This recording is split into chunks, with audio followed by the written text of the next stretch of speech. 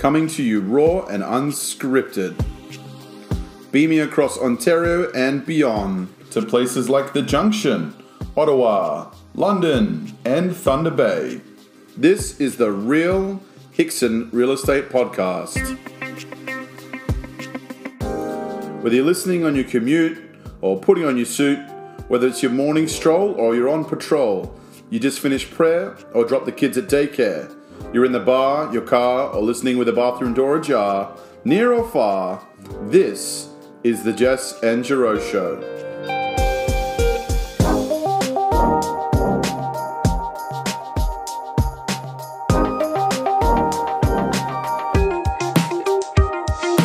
We're grateful for flattery and prone to inaccuracies. This is your guide to Toronto culture, people, events, news, but most importantly, real estate talk.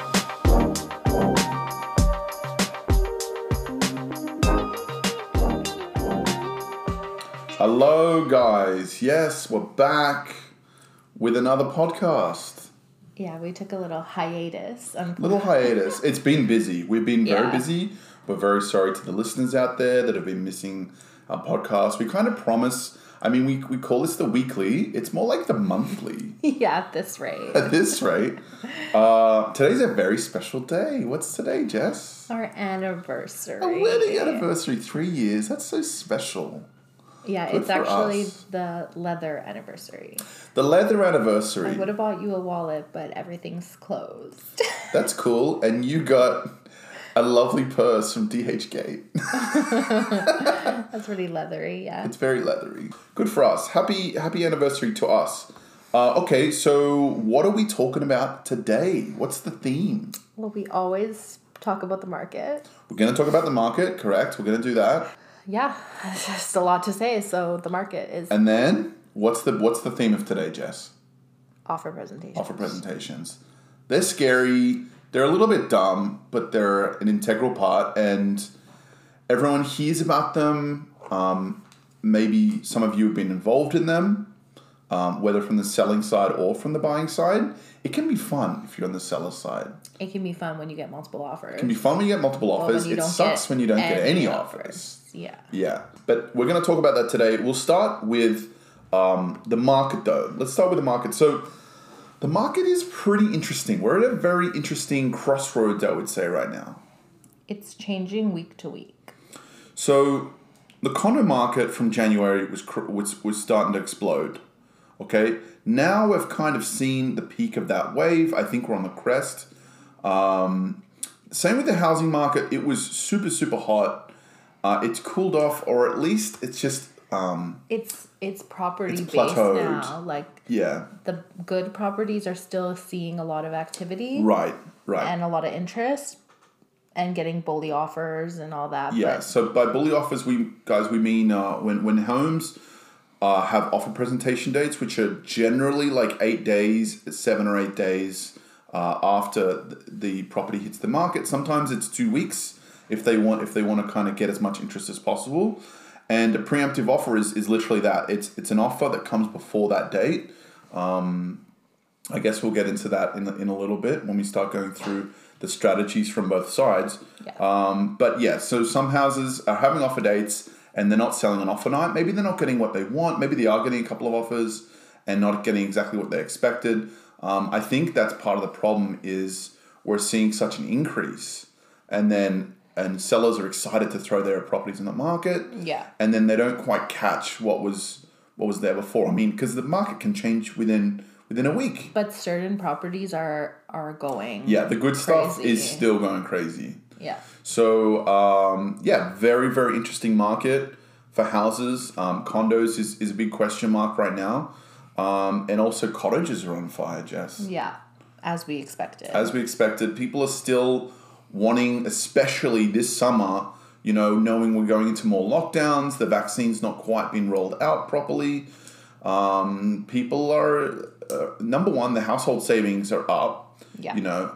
In contrast to, unfortunately, some people are out of work and they're on EI, etc. But for a lot of our households, we haven't spent money on trips. We haven't spent money on other things apart from home improvement. Yeah, which is huge. Which is huge right now, home improvement. And so people are going to cottages and all that kind of stuff.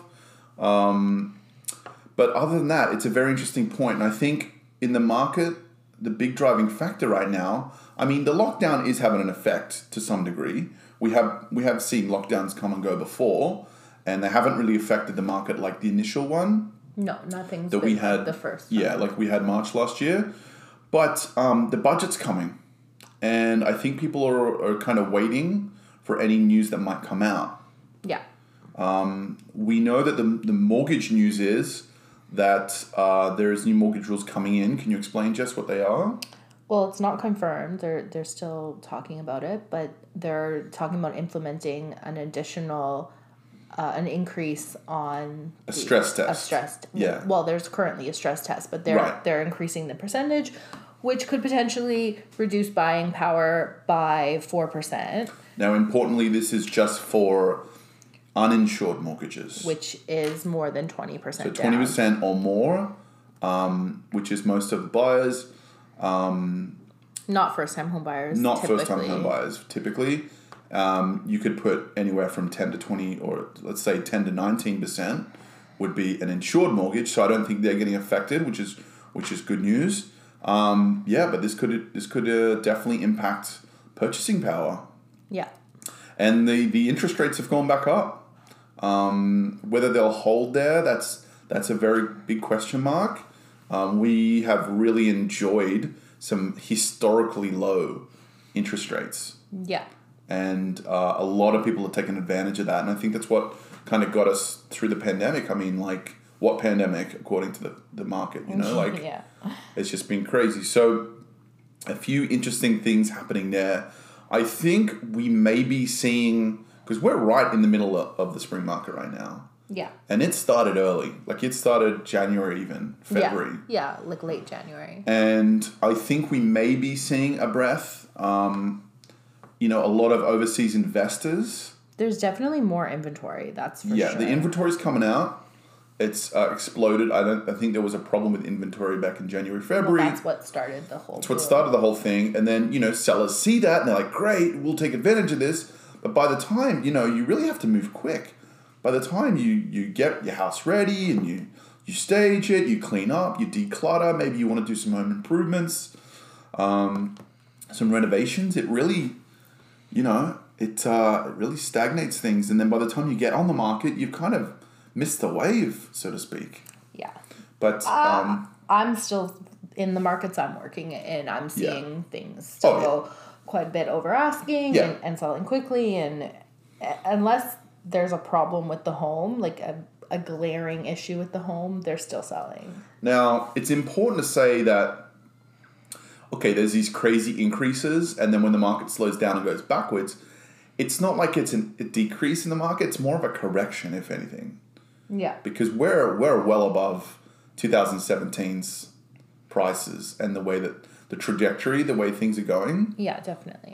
We still have really a shortage of housing. It's really still a crisis. Yeah.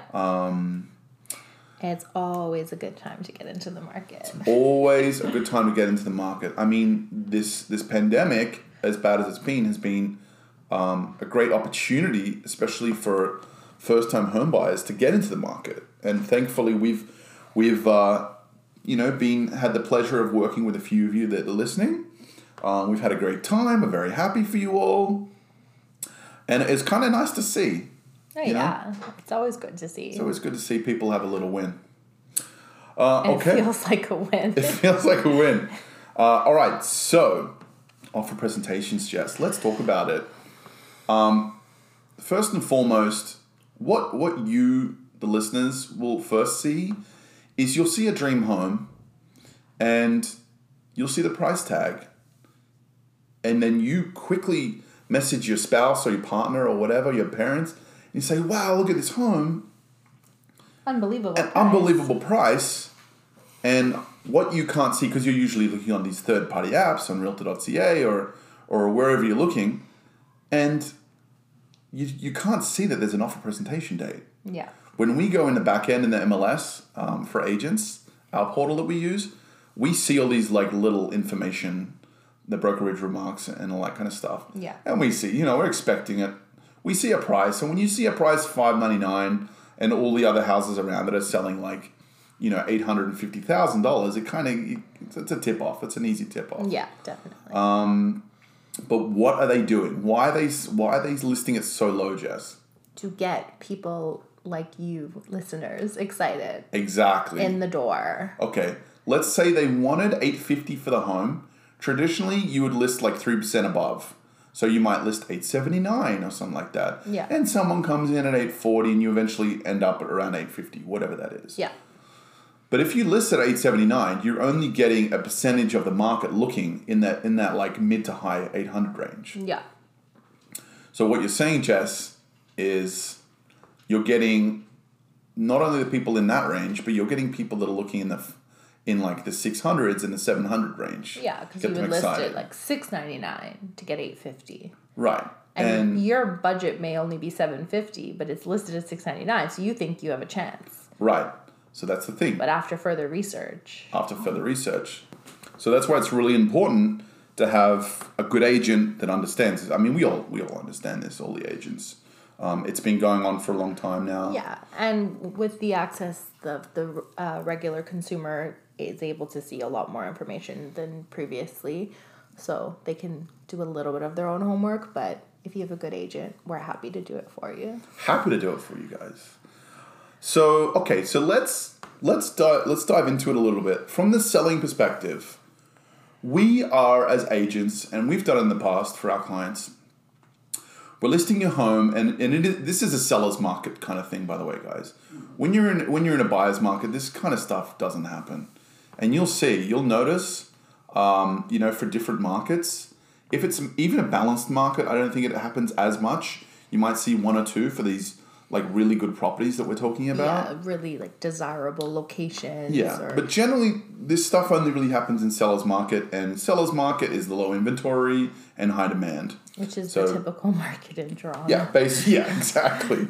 I mean, what's the one thing, Jess? We're not building any more land in Toronto. No, you're not going to get more land. The only thing no more space. Yeah, I mean, they're doing a lot of infill, like places like Regent Park is a perfect example, where they're turning old kind of areas, like disused areas, and areas where there's like, social welfare and all that kind of stuff. Yeah, rejuvenating. Yeah, there's tons of areas in Ontario that they're doing that. Yeah.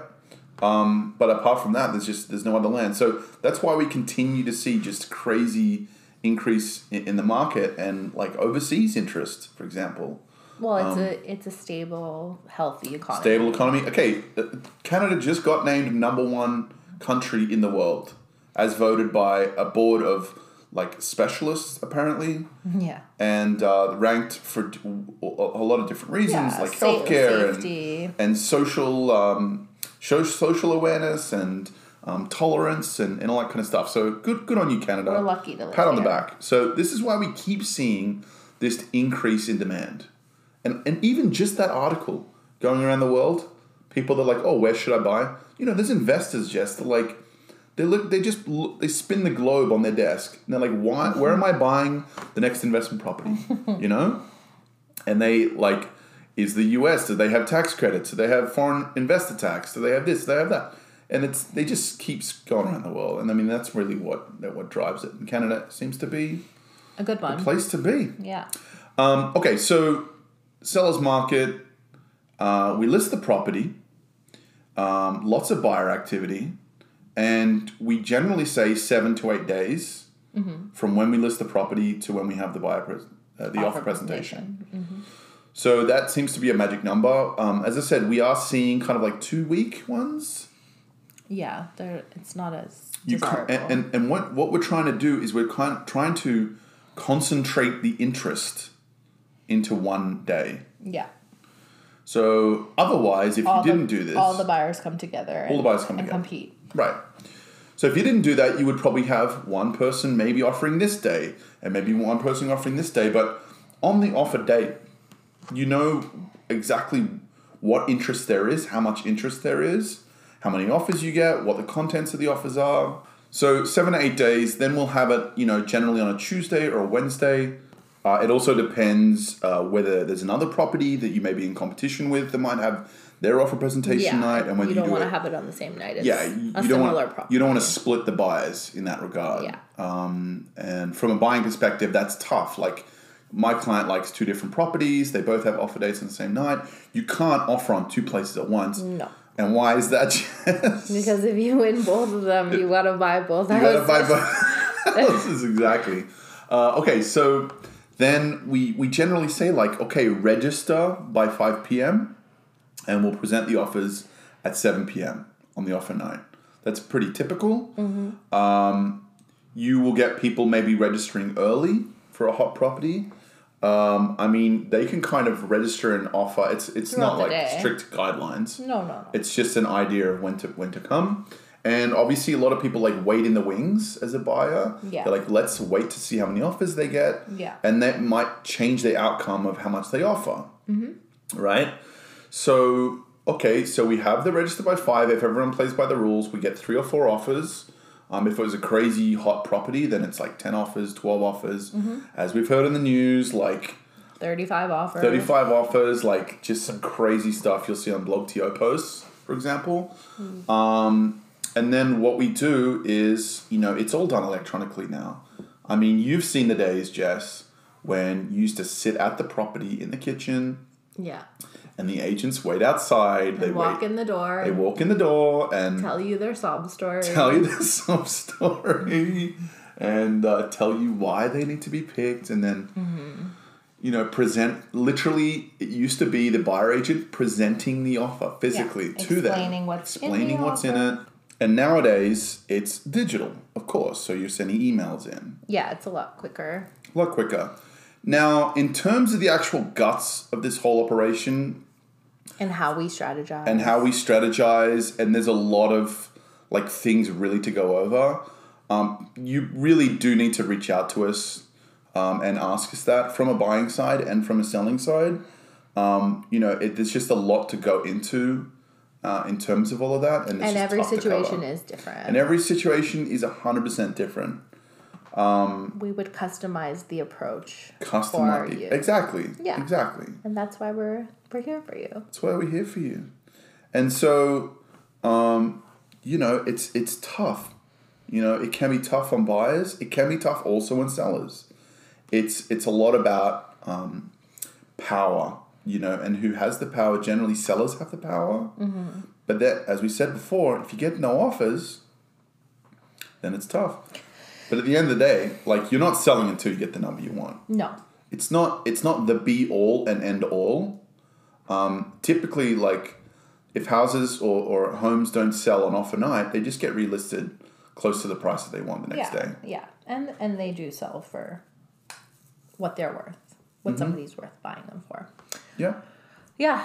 It's not the most fun as a buyer in those situations, but it is a little bit exciting. It's exciting, I would say. Yeah. So what can we say to sellers? We will, in future podcasts, we're definitely going to dive into listing your home and getting it, like, absolute ready. But what are a few key things that we need to remember, Jazz? Well, the cleanliness of the house, the presentation of the house, like the way it shows is the most important thing. Even the hottest market, if a house isn't in its best form, it's not going to get top dollar. Yep. And photos. For me, photos is huge. Yeah. When I'm looking at 20 listings, and I'm like, I dive into the guts of things, and obviously when you get specific clients, you get very specific, but otherwise you're just going through listing after listing. Yeah, if the first 3 photos aren't great. First 3 photos have to be just standout pictures. One exterior, and then a couple like main, like kitchen, living room, like iconic photos they have to be. Yeah. Then we're just probably gonna skip it. Yeah. Sometimes when there's a lot of inventory, we actually find reasons not to show you, and not to send them to our clients. Yeah, because we have to narrow down. And if the photos are terrible, that's one strike. Yeah. I mean, and just when you're in a home, like, the smell of a home is huge. Right. The cleanliness of a home is huge. Cleanliness, like, it's the full experience. I like to turn all the lights on, a little Glade plug-in in the wall when you first walk in. Mm-hmm. Some people like to bake bread or cinnamon rolls. Yeah. Yeah, not so much in COVID, but and maybe even some music. I really like putting music on, just soft. Yeah. Just soft music. Yeah, it's a whole experience. Bringing some life into a space without other people in it, when it's just the buyers walking in. So important things like when you're doing this offer presentation day, as we said, 7 to 8 days, we need to concentrate all the interest. So you need to have done, your agent needs to have done all of these things to get there. Manicure, curb appeal, declutter, take a lot of the stuff out. People don't want to see your stuff. They don't want to see your personalized items. We love that you have that classic 70s, marriage shot with the puffy shoulders. We love that for you. But the other people, when they walk in, the buyers, they don't want to see your personalized stuff. They want to imagine their things in that space. Yeah. That's why when we go to stage it, it's very neutral pieces, usually very modern stuff that we use. And so you're trying to concentrate all that interest and garner a lot of interest on offer night. Yeah.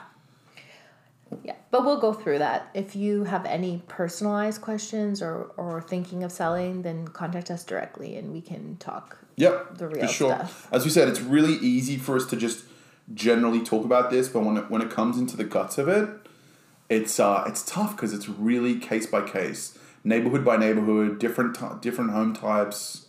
There's different strategies for different things. Yeah. Different home buyers. Different. You got to also imagine who's the buyer for that home. Yeah. Exactly. Because Exactly. that's really going to dictate, number one, how you market it, and number two, how you present it. Definitely. Okay, so generally for a buyer, when it comes to offer night, what are the things that a buyer can do? Well, the cleaner the offer, the better. So no financing condition, be pre-approved, no inspection, make sure the house, there's an inspection report previous, like that you've looked over, or you're comfortable with the state of the home, all the major stuff. Obviously, trying to accommodate the seller's preferred closing date is ideal if you can make it work. Yep. And your best number. Best number. So going back to conditions, Jess, you said the cleanest offer. What are the two main conditions, or the 2 or 3 main conditions that we would have? Yeah, financing. Okay, financing, yeah. Inspection. And if it's a condo, a status or certificate. Status certificate, right. So condo status, it really reveals, it's hard not to have that in there. That really reveals the management of the condo, special levies, health of the building. The health of the building and the way that it's managed. The board and the status is reflective of the board that manages the condo building. They're really there to work on behalf of all the owners. They're there for the common interest. So it's nice to see, just the general workings of how that all happens. And I think, as we've mentioned before in our previous podcast, the status certificate is there to be reviewed by the lawyer. I like to fancy myself as a pretty good status certificate reviewer now. I've seen a few in my time. And we're really looking for key things. There's no court orders against the building. There's healthy amount of reserve fund. There's no liability issues, any of that kind of stuff. Yeah. Or even like damaged elevators, for example, as we've experienced in previous buildings of ours. Yes, we have. So that's all that kind of stuff. So that's the status certificate. It's hard not to have that in there, but it's not absolutely crazy to see in a really hot condo market, for example, where people are coming in with firm or clean offers, as you called it. No conditions. But generally they're in there. But apart from that, inspection, that's a big one, especially in the older homes. Yes. If you find yourself in a hot market, you could typically see, especially in offer presentations, you could see homes that do their own home inspection. Yeah. And they're happy to give that to agents before the offer date. Yeah. And that actually also happens in condos with the status certificate as well. Yeah. Whereas they order that first and give you a chance to review it. Give you a chance to review it before you offer. Because if you offered with those conditions in it, then you would review it afterwards. So they're kind of like cutting out the middleman, essentially. Yeah. Make things go smoother. And you yourself, doing an inspection clause, you going in there, you using an inspector, they're telling you what is wrong and right with the house. They're not telling you to go ahead with the offer or not. They're just merely presenting you with what everything is in what condition it's all in, and whether this or this or this may cost you money. I mean, at the end of the day, it's your decision to go ahead with it or not. It's just that you're now armed with knowledge of, okay, I have to spend a little bit of money fixing the roof within a few years, or, oh, the drainage isn't quite great away from the house. It's causing a little bit of leakage in the foundations. Let's re-landscape it so the water runs away. That kind of those little things. Yeah. That you see. Obviously, the finance clause is an interesting one. Before the process, you get pre-approved. I mean, you should really be pre-approved. Yeah. Now, that's not guaranteed approval. It's just more of a guideline from the lenders. But when it comes to the financing clause, when you buy a house with the financing clause in it, the house then becomes sold conditionally, and you would have anywhere from 2 to 5 days to go to the banks and feed them that property information. They would check the comparables, maybe send an appraiser in, and they would appraise the house, and you'd get the actual commitment letter. So in crazy hot markets, if you're pretty comfortable with what the price you may be paying, you clean up that and you take that condition out.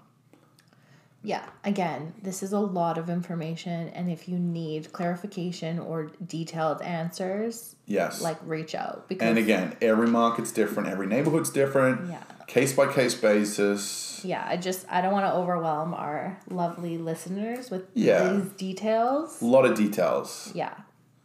But we're always happy to talk. Always happy to talk. I mean, this is just starting the conversation for some people. Some people just maybe had no clue. Some people had some clue, maybe. Yeah. Like, why does it go over? And at the end of the day, we're left with, probably in the foreseeable future, offer presentations.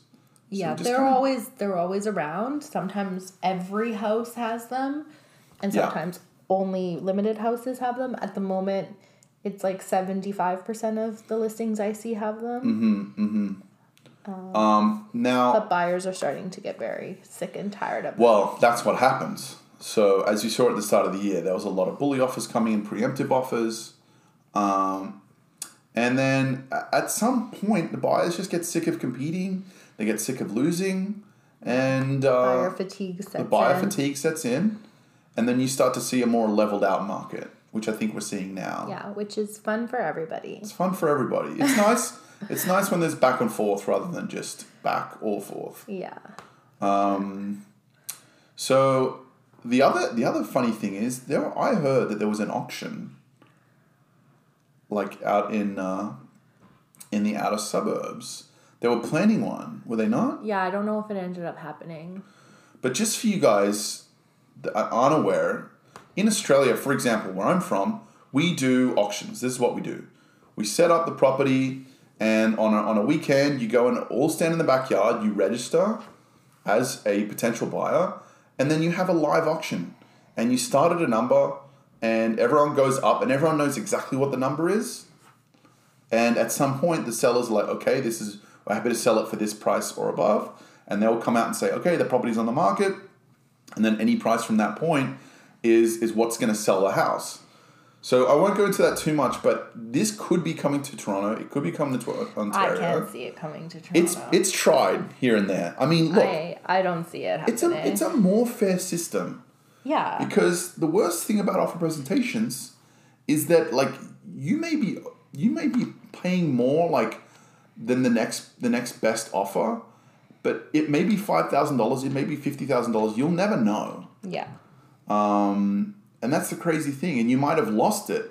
Similarly, you might have lost it by only $5,000, or you may have lost it by $50,000. You may have lost it by $10. May have lost it by $10. You'll never know. And that's the sad reality. I mean, it continues to happen.